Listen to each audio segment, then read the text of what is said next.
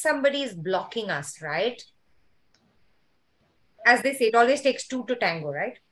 So every action has an equal and opposite reaction. There is something that is going around in your energy circle, which is where somebody responds to it by blocking you. Or something is going on in their energy field and you did something which made them block you. It doesn't matter. Both ways, it's the same. People who sometimes also have a pattern, like I've seen so many clients who have a pattern where every time they get really close to a person and then they get blocked, right? They give their heart and soul to a relationship and then they get shut down, or people will tell them, you're smothering me, I can't handle, and just, go.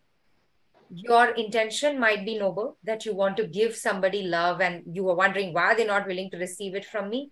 But with Ho'oponopono, you learn how to fix your energies so that you become a match for people to naturally flow to you. If there is a person who is, naturally in a very peaceful, Zen state, happy state, people will come and go. People generally will come more than go, but they are not affected, right? And they attract people because their vibrations are so soothing. More and more people want to spend time. So when you practice and learn Ho'oponopono, you'll not only be able to heal that relationship and the hurt you felt with there, but you'll also learn how to change and actually raise your vibrations. So let me also just share, right? Each vibration has a frequency. Guilt and shame are lowest, vibrating at like a frequency of 30 to 40, right? And then anger is a little higher. And then as you go higher, you come to, friendship and happiness and love, and then all the way to enlightenment, right?